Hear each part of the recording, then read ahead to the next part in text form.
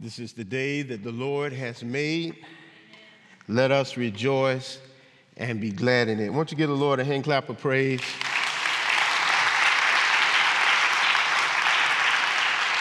Amen. Amen. There's a sweet, sweet spirit in this place, and I know that it is the Spirit of the Lord. Amen. Amen. Well, I'm excited about this new sermon series on reclaiming your joy. I've been meditating on this since last year. So God has really taught me a lot about this fruit of the Spirit called joy. And the question comes today, how do we get to that place of joy? The scripture has already been read in your hearing. You've met Patsy and Alice Wilson, who's really the inspiration behind this sermon series. It all started one day when I went to go visit her, and I went there to encourage her, and I left her house feeling encouraged. Amen. She's 100 years old. Amen. Amen. And she embodies joy. And so she has become a dear friend of mine. On this coming Wednesday, we have this series called The Journey of Joy. So on Wednesday, you will get an email, the connector, and in that email will be this video of me interviewing Alice. So don't ignore the connector this Wednesday, amen? When it shows up, click on it. Amen, amen. So every Wednesday you will get a Journey of Joy story, and Miss Alice will be the first one that you hear on reclaiming your joy. So what we want to do today is kind of really build a case for joy. Before we even talk about reclaiming your joy, I'm not convinced that all of us are really value joy in the sense of where we are right now. Sometimes we are in a dark spot. We're in a dark place. We are discouraged. We feel a sense of grief. I don't know where you are today, but I want to build a case for joy, that there is a way for joy even to be present in our life, even in the midst of grief and sorrow. As the psalmist said, weeping may endure for a night, but joy comes in the morning. So we want to analyze this refreshing fruit of joy and how Jesus' description of it should impact the life of his followers. To show that joy is an act of resistance against despair and its forces. To discover how joy can serve as a witness for our Lord. See, joy is a work, and this is what William James Jennings, you'll hear me say this again, is a work that can become a state that can become a way of life. So the question is, what is joy? How can joy become characteristic of our lives? What is the difference between joy and happiness? Do you view God as a joyous God? Do you picture God smiling? You know, in the African American tradition, we sing a song, God has smiled on me, which implies that God smiles. Do you think Jesus laughed? We have a verse that says that Jesus wept. But wouldn't it be awesome if we had one verse of scripture that said Jesus laughed? Now, when you read the Gospels, there's some passages, some pericopes in the Gospels that you read and you say, Jesus had to have laughed right there. I don't know why John didn't put it in there. And so we want to explore this idea. How do we get to joy? How do we get to a place of joy? One writer put it this way, that, happiness is a mile wide and an inch deep. But joy is a mile wide and a mile deep. And that's what we want to highlight today, that joy is much deeper than happiness. It's much wider than happiness. And it's something that has been deposited in us. So first of all, let us build a case for joy. And let's start with this working definition that was laid out by Dr. William James Jennings. He's a professor of theology at Yale Divinity School. He defines joy as an act of resistance against despair and its forces. He goes on to say that joy is a work that can become a state, that can become a way of life. So let's parse this definition. First of all, joy is an act of resistance. We already know that joy is a fruit of the Spirit. Now, joy is mentioned in the Old Testament 88 times. And in the New Testament, it's mentioned 57 times. So that tells us that the Holy Spirit wants us to take notice of this word joy for it to be mentioned so many times. And so we know of this word joy in Galatians 5:22 and 23, where it says, the fruit of the Spirit is love, joy, peace, patience, kindness, generosity, faithfulness, gentleness, and self-control. I think it's interesting that joy is right behind the word love. And after joy comes the word peace. So I don't think it's a coincidence that Paul put the word joy right between love and peace. Joy is God's gift to us. It's in our DNA as Christians. It comes naturally by virtue of our relationship with the triune Godhead. Therefore, it's not something that we pursue. It's something that we already possess as followers of Christ. We just have to tap into it and become increasingly aware of this gift, this fruit of the Spirit called joy. It's important for us to notice in Galatians 5:22 to 23 and actually in Galatians chapter 5, 16 to 21, that even in this passage, it's defined or it implies that it's a resistance against the forces of evil. That it is a resistance against evil, despair, and its forces. So it's an act of resistance. Every place you see the word joy in the New Testament is always couched in a sense where it's a resistance against despair. It's always couched in such a way where even in James, he said, count it all joy when you enter into various trials and tribulations. He's saying that joy is an act of resistance against trials and tribulations. So let's look at this. Let's tap into this. Secondly, it's an act of resistance against despair and its forces. Now let's define despair. Despair is defined as the complete loss or absence of hope in all the ways that it wants to drive us prematurely towards death. Now, I want y'all to walk with me on this now. I'm not going to leave you down into the valley of despair. I'm going to bring you back up. Amen, somebody. Amen. But we got to kind of come to terms with what I'm talking about before I get to what I'm talking about. Amen.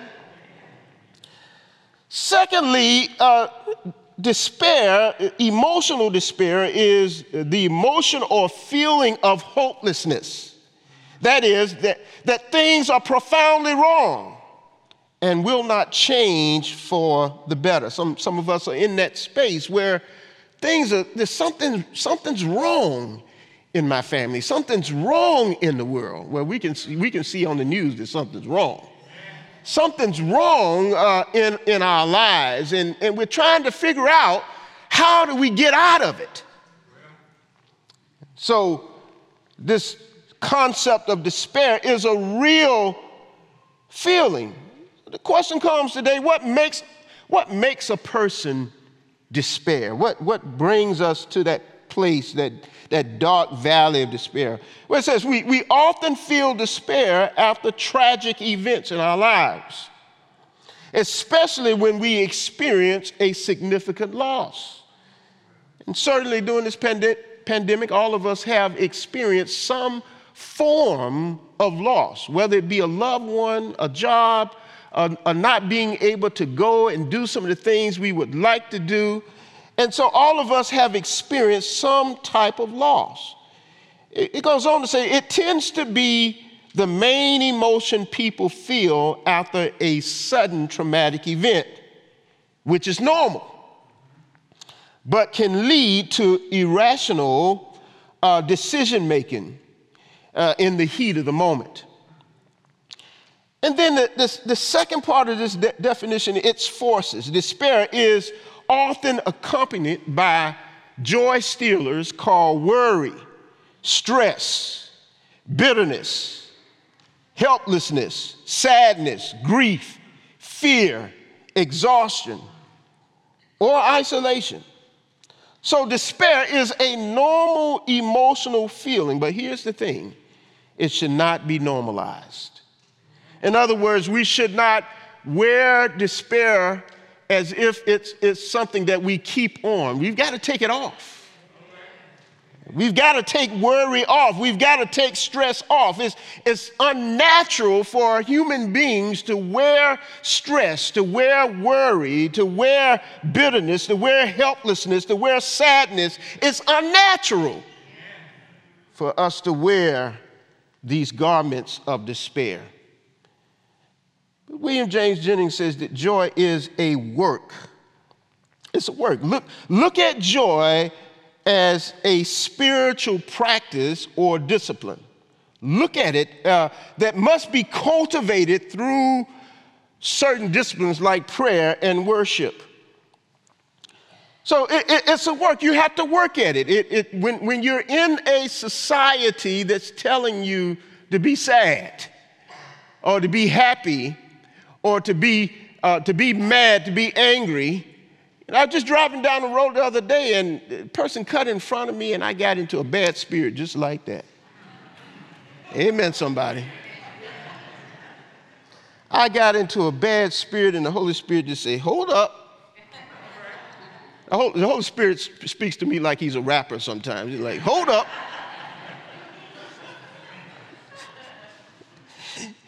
And immediately I said, forgive me, Lord. Forgive me, Lord. And so sometimes the Spirit checks us, gives us a reality check in the midst of what we're going through.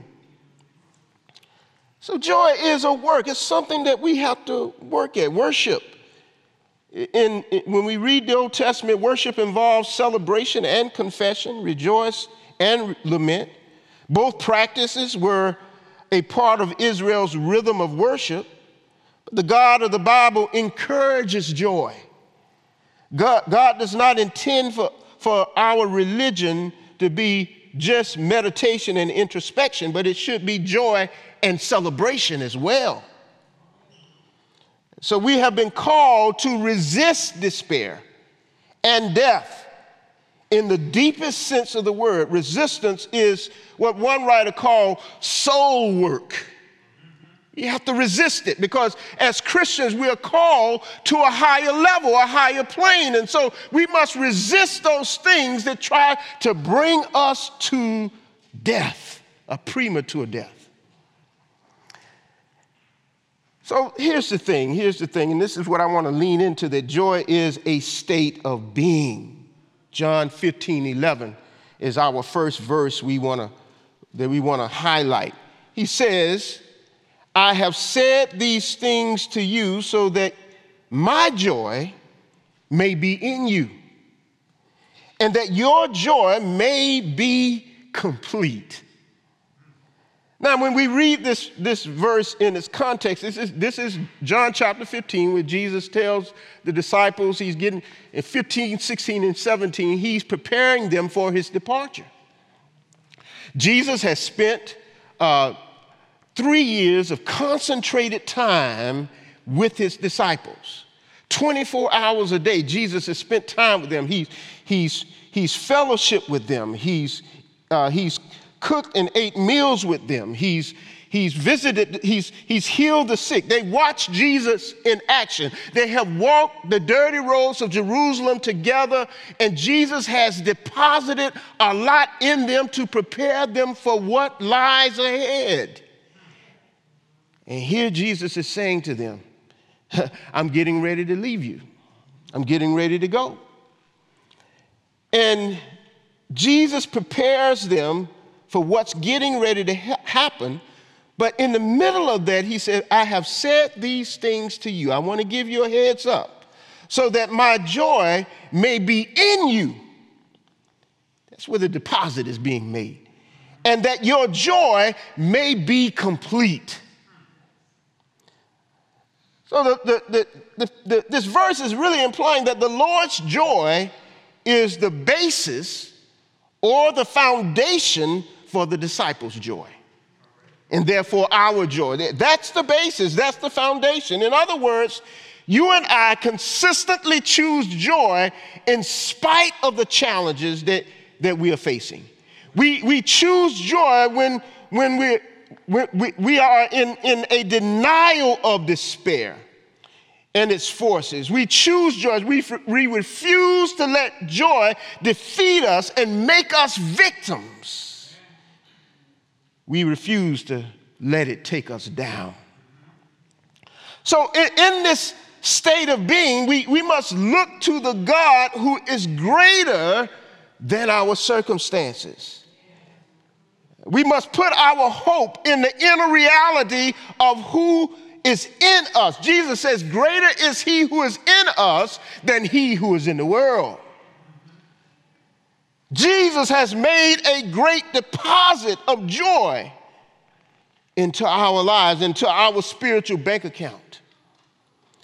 And we have access to that joy. We can withdraw it and use it for the times that we're going through, the grief that we may be going through.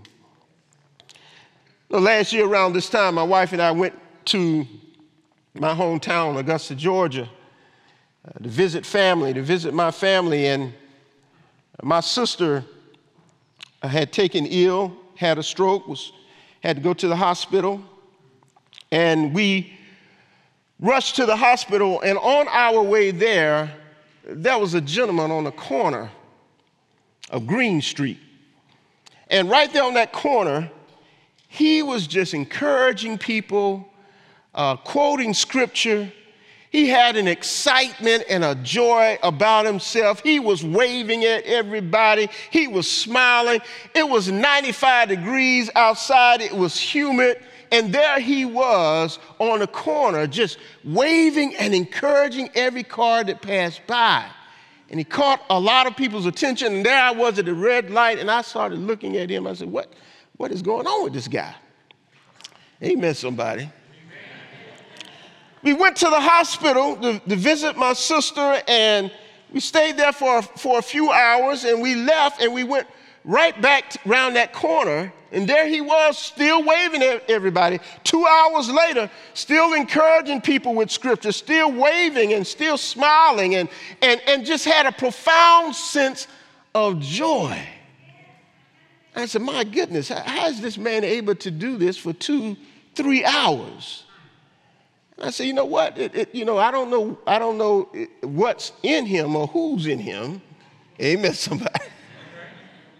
But it was obvious to me that as the Spirit spoke to me, the Spirit said, I want you to have that deepness, that profound sense of joy that the world can't give and the world can't take away.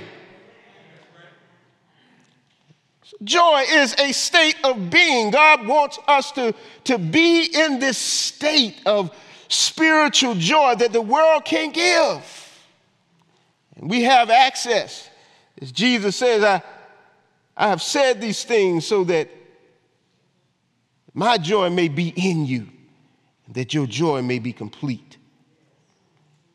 Secondly, joy is a way of life. How do we embody joyfulness? How do we embody that? How do we live a life of joy? How do we exemplify that? I'm glad you asked that question. John 16:20-24 is where I want to land on this concept of joy, this fruit of the Spirit. He says, "Very truly I tell you, you will weep and mourn, but the world will rejoice. You will have pain, but your pain will turn into joy. When a woman is in labor, she has pain because her hour has come. But when her child is born, she no longer remembers the anguish because of the joy of having brought a human being into the world.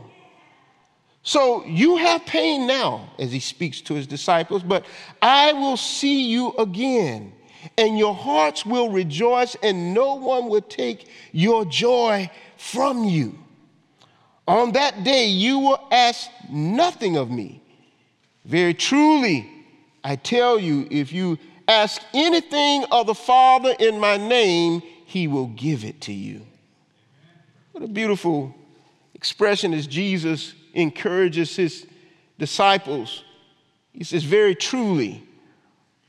Could be translated truly, truly, or amen, amen.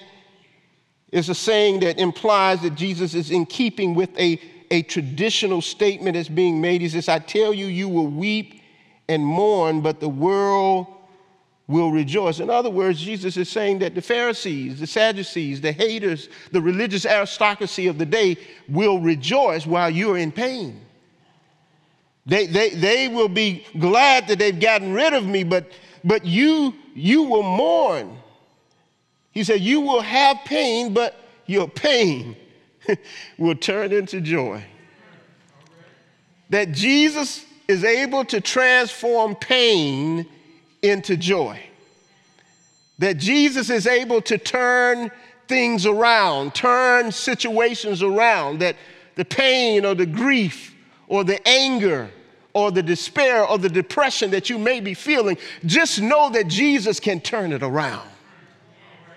So don't normalize despair, don't normalize grief, don't normalize pain. Jesus will turn it around.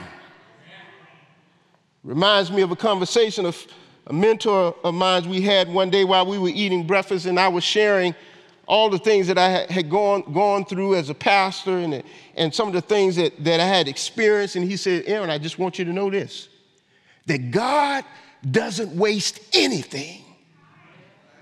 God will take your pain and make something out of it. That all things work together for good for those who love the Lord, who are called according to his purpose."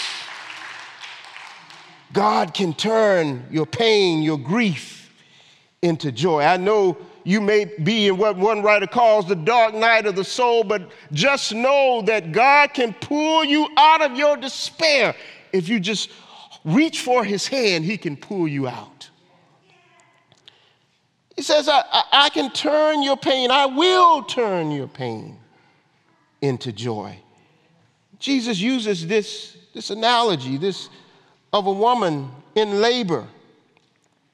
She has pain because her hour has come.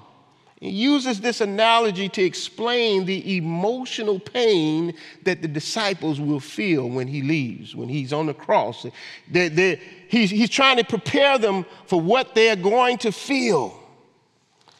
Now, I want to caveat this, that Jesus is not talking about the physical pain that mothers go through. In Jewish tradition, it's stated because they didn't have any medicine to ease the pain when women were giving birth back then. And so it was almost a near-death experience when women gave birth. So here, Jesus uses this analogy. Said when a woman is in labor, she has pain because her hour has come. But when her child is born, she no longer remembers the anguish because of the joy of having brought a human being into the world. So you have pain now. But I will see you again, and your hearts will rejoice. Here's the thing, brothers and sisters, that joy, Christian joy, makes productive use of pain. Makes productive use of pain. Like a mother giving birth to a baby, the doctor tells her to push through the pain. And once the baby comes through the birth canal, she lays eyes on the baby. She is overwhelmed with great joy. I think there are many times in our lives God says, I want you to push through the pain. Don't let the pain and grief get the best of you. Push through it. Push through the grief. Push through the loneliness. Push through the despair. Don't let it drive you to a grave. So I want to encourage you, I don't know what you're going through today, but don't sit in darkness. Push through it. I don't know what you've experienced today, but I want to encourage you to push through that pain, push through that grief, push through that loneliness. God doesn't want you to be lonely. He doesn't want you to be in despair. I want to encourage you today to push through it because God is taking you somewhere. Jesus said, I came that you might have life and have it more abundantly. Joy should be a way of life for every Christian. How do you get to that? Well, we have to cultivate it. We have to cultivate joy. We have to work at it. And one of the main ways we cultivate joy is through prayer and worship. I like the way old Golden Mouth himself, St. John Chrysostom, put it this way. He says, prayer is the place of refuge for every worry, a foundation for cheerfulness, a source of constant happiness, a protection against sadness.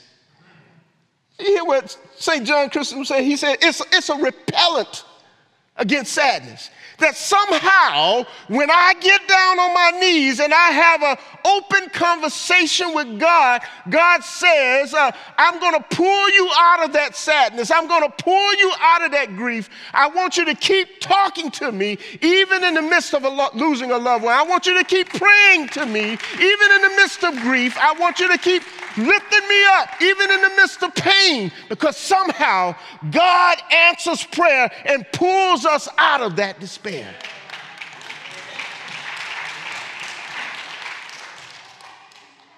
We cultivate joy through prayer, worship. Here we are in this sacred spot where we come every Sunday to worship the Lord in the beauty of His holiness. And one of the reasons we do that is because sometimes Monday, Saturday through Friday, we often, Monday through Saturday, we often go through a lot of things during those days. So when we come to worship, God wants us to cultivate that joy that He has deposited in us. As a matter of fact, Monday through Saturday, He wants us to cultivate that joy. So that when we come to church on Sunday, we've already full of joy. We just want to let it out. Amen, somebody.